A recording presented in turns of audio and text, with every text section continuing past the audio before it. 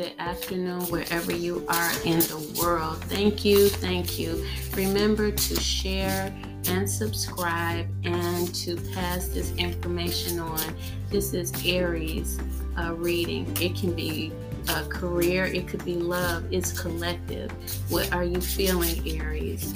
And so here we go with the third card. All right, so we had some issues evidently with decision making, anxiety, and fear. But the good thing about this here reading, you'll see, is that the decision making, it says lovers, so it could be in partnerships that you have been having to make decisions in partnerships, or in relationships or marriage, and you were afraid at one point because anxiety is turned upside down with the Eight of Swords. The Swords means that you've been thinking a lot, maybe overthinking, but at this point in time, for this energy today on, those swords have been turned upside down, and so you're coming to a sense of peace.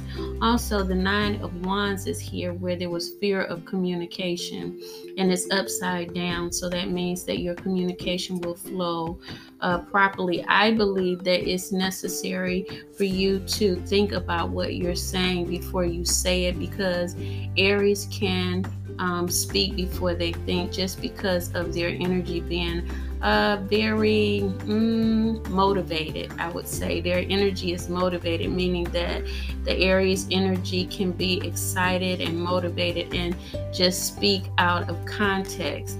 So mind your communication so that you will be heard effectively, and maintain the peace that you have, or even the peace that you can pick up from this reading, because where you have been anxious and in your emotions and feelings about some things, decision making, you could be making decisions about your career, changing things, and the Spirit is saying do not fear, that it has your back, but you'll have to trust the Spirit when you listen to this reading, meaning that you will have to have a relationship with Spirit and the universe. It could be through Christ or whatever religion you have practiced throughout your life, where you're going, and your trust will give you a sense of peace where you've been anxious about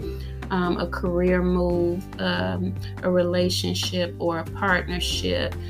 There is more money coming in, so don't fear.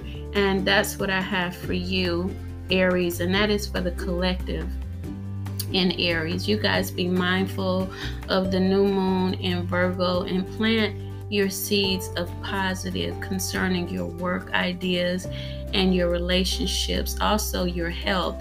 Mind your health, because this is your 6th house, and that's health and wellness, as well as your ability to support and give help to others in your community as well.